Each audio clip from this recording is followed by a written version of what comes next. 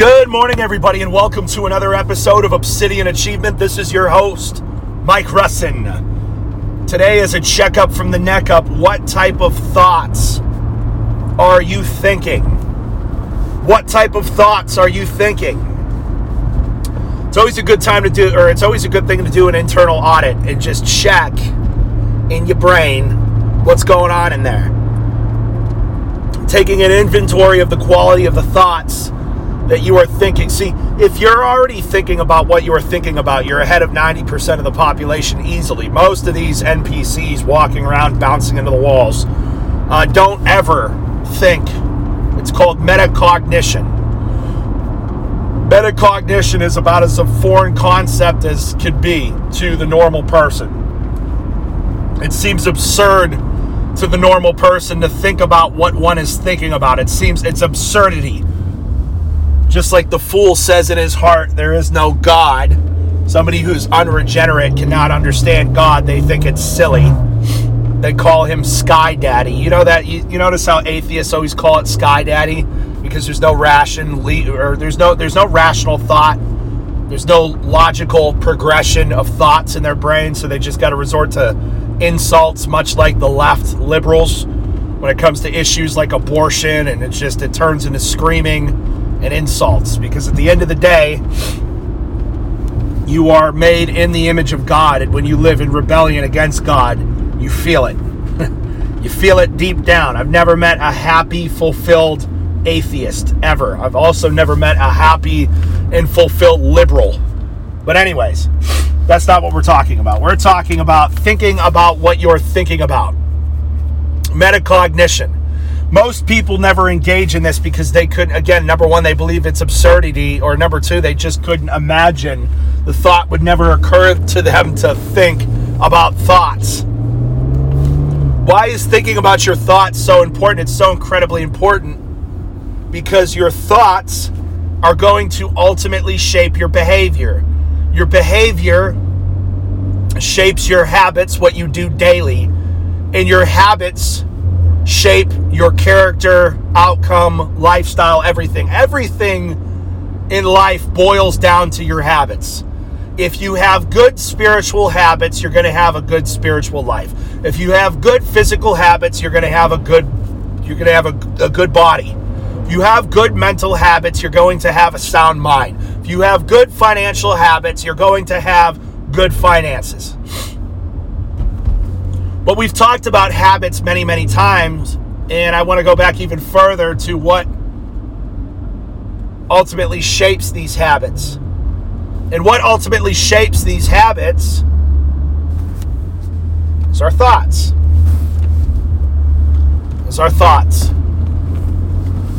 You need to be aware of what you're thinking about, because the culmination of thoughts, good or bad, can be a dangerous or very positive thing. Thoughts have a tendency to cause chain reactions. And when we don't think about what we're thinking about, we have a bunch of things happen to us. Many people in life go through life having no idea why certain things happen to them. Why they keep getting certain outcomes in their life.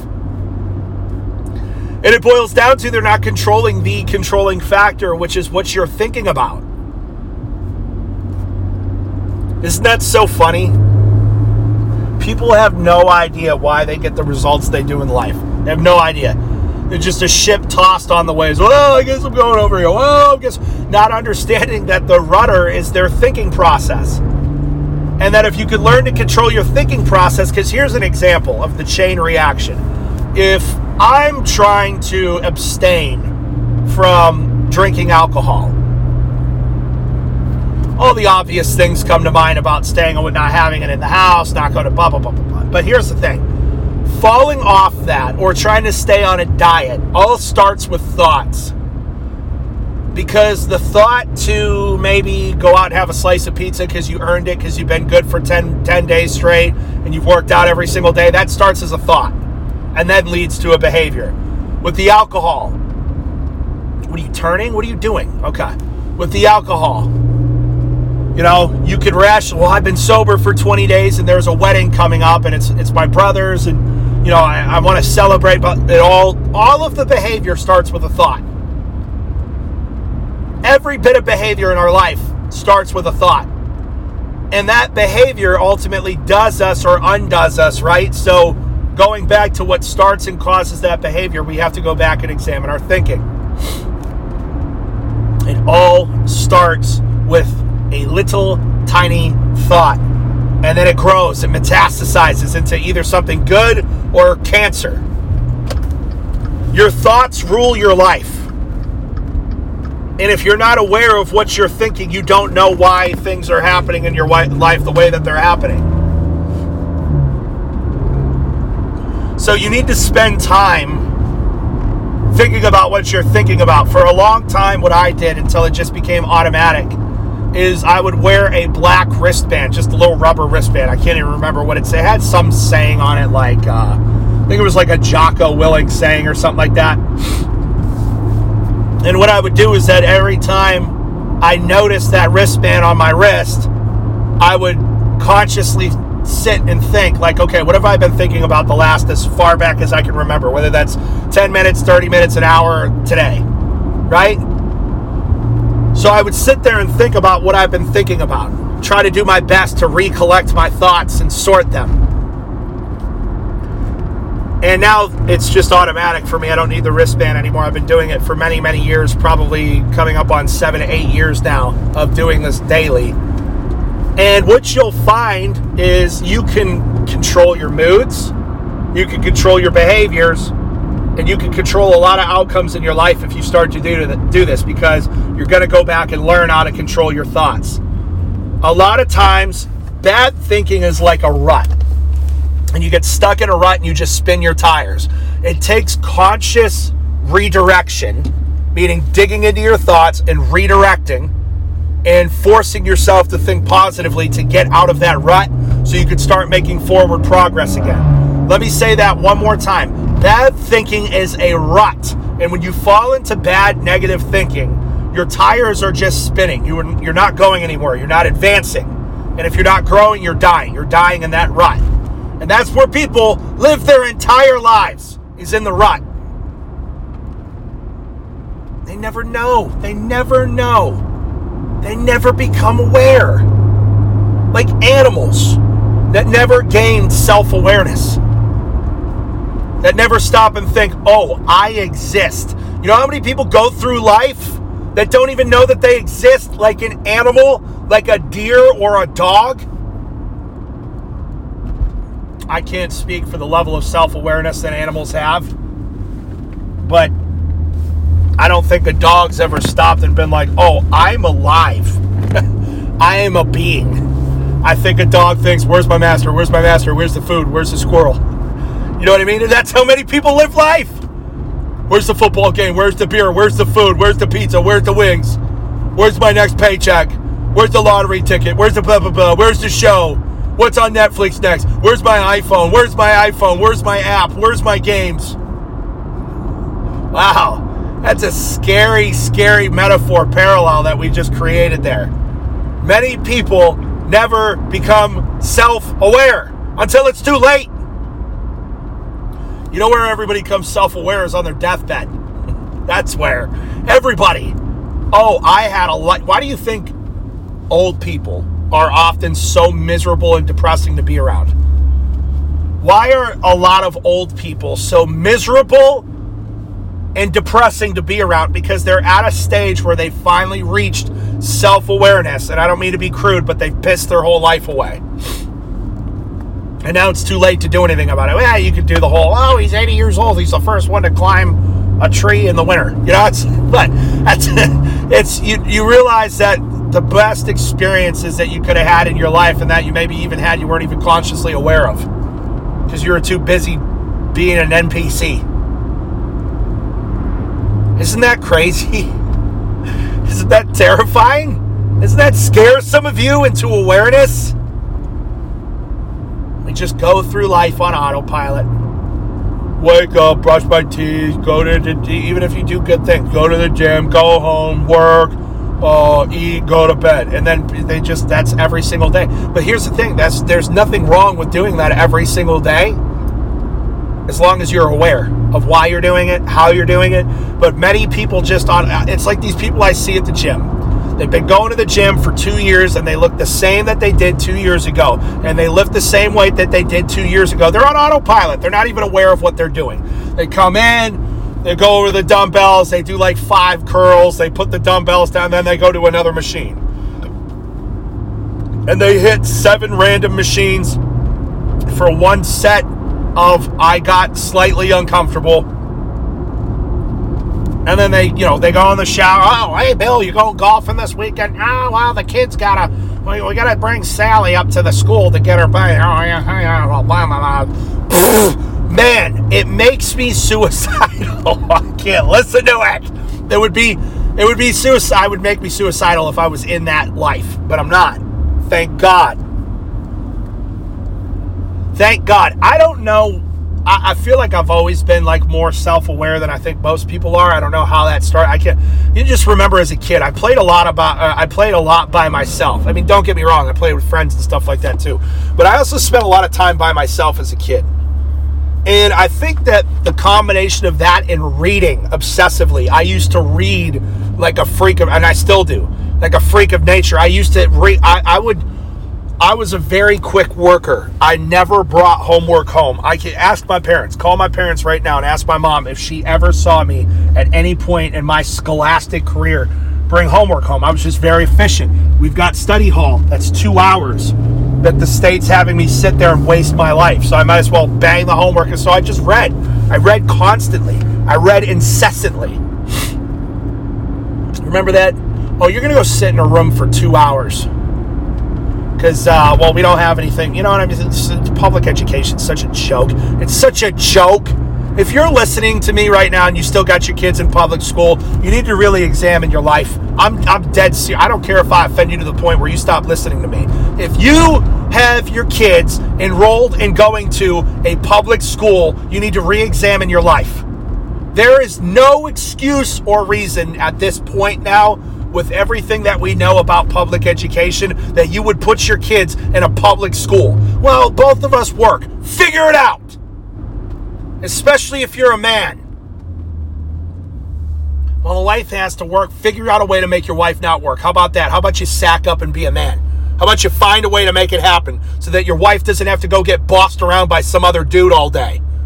Does that not irk you? Does that not bother you? How are you a man and your wife's out there getting bossed around by some other dude? Over my dead body. Somebody were to reprimand my wife, I think I'd cave their chest in. You know what I'm saying? Anyways, public school's a joke. Get your kids out of public school. Don't be an idiot. Figure out a way to make it happen. We can't have kids in public school anymore. I don't even remember. Oh, self-awareness.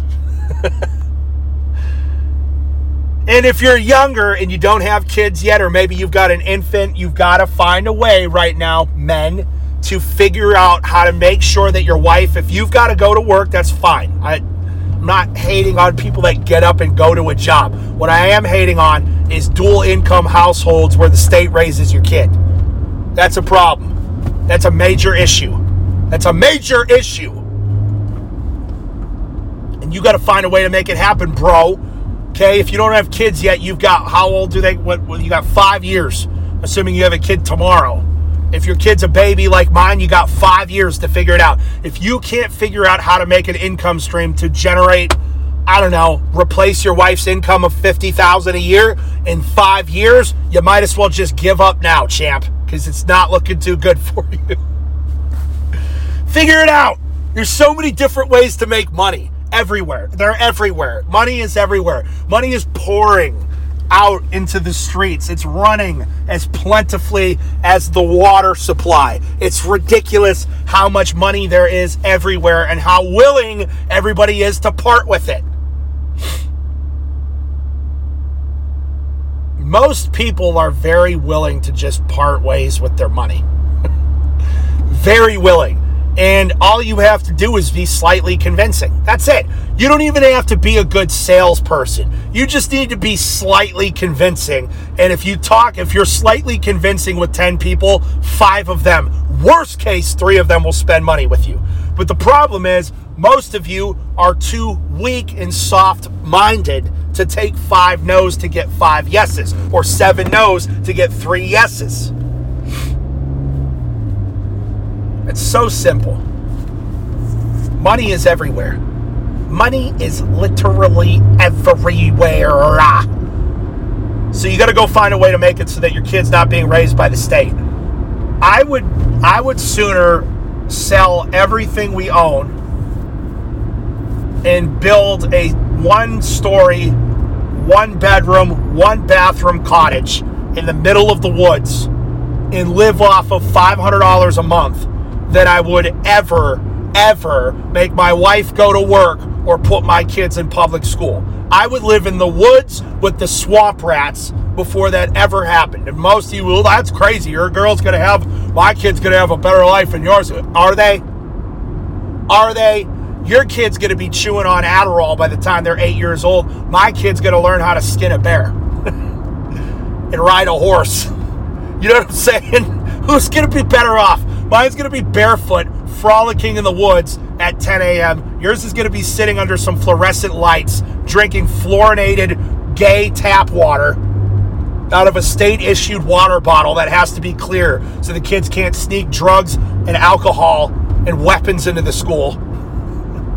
Who's going to be better off? What were you saying about better off there, champ? You just brainwashed. I got to wake you up. I'm being hard on you today so that you will wake up. First, we talked about your thoughts. Now I want to challenge how you think about everything. You should be anything that the government endorses at this point should raise an immediate red flag for you. Because the government doesn't endorse anything that does not allow it to further expand its kingdom of control or make more money off of you. Did you hear what I just said to you? The government does not endorse anything unless it's an opportunity to expand its kingdom of control or make money off of you. I think I talked about this before. They're introducing this bill for homeschoolers in Maine where they basically give you a savings account that the state would put money in for field trips and all this. And people are like, oh, that's so great. The state's going to give us money for field trips. What do you think they're going to start to do? They're going to give you the money at first. You're going to get used to it. And then they're going to watch this happen. Come back to this episode in 5 years. This is what's going to happen in Maine and other states that are doing this. So the state's going to open up an account for you and your kid. They're going to put money into that account. It's like almost like a tax return, and just like a grant, call it. And you're going to be able to use that money to take your kids and other homeschool kids on field trips and buy books and educational materials and blah, blah, blah, blah, blah, right? So you don't have to come out of pocket for it. It's a really neat initiative. The state loves their homeschoolers. Oh, God. So what they're going to do is you're going to get you used to the money. You've been in this account now for 2-3 years. You probably didn't even use it all for what you should have been using it on, but they don't care.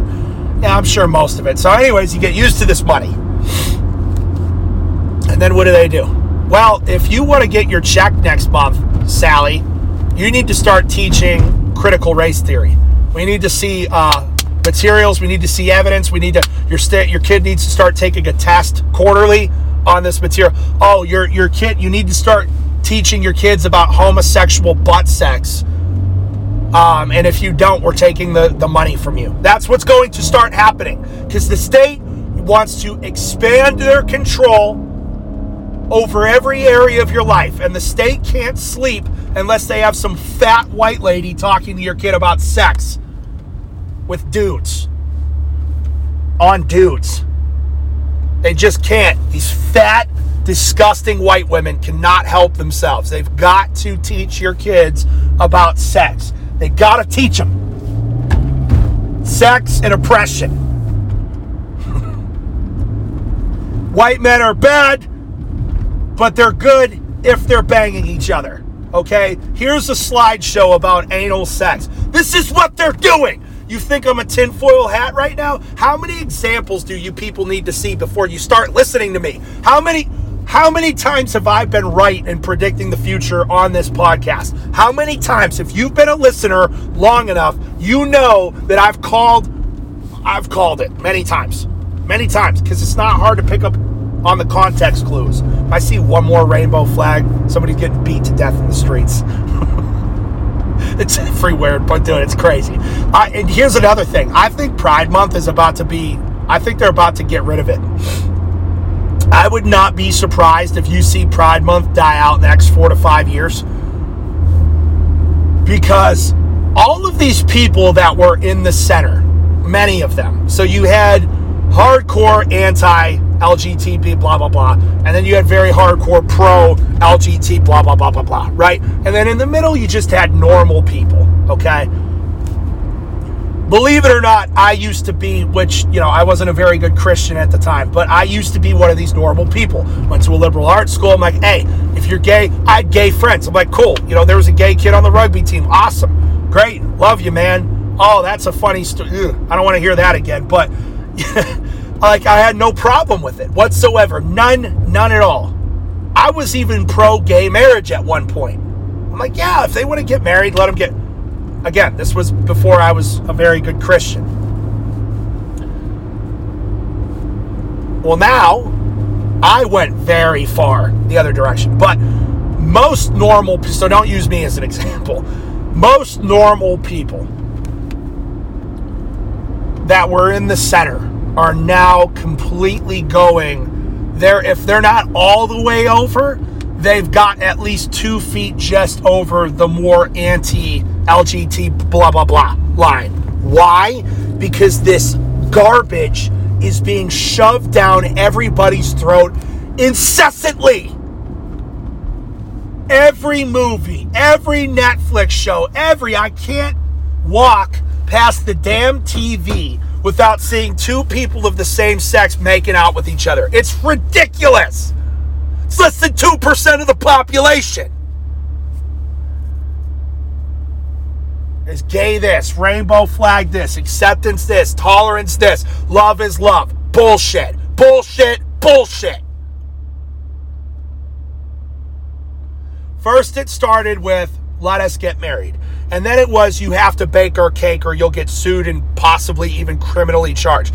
Then it was, okay, now we need to start teaching it in schools. Then it was, now we need to have a whole month for it. Then it was, hey, I'm going to have, look at these videos. I'll send them to you. If you don't believe me that these are out there, there's this dude in the back of a pickup truck, BDSM style, strapped up to one of those BDSM, it's like an X, where you could spread your arms and legs apart, and he's tied to this thing, and there's this, and he's he's got no clothes on. Like literally, I think there's a little piece of leather covering his penis and balls, and there's a guy behind him whipping him in his bare butt with a leather, cat o' nine tails, in front of children.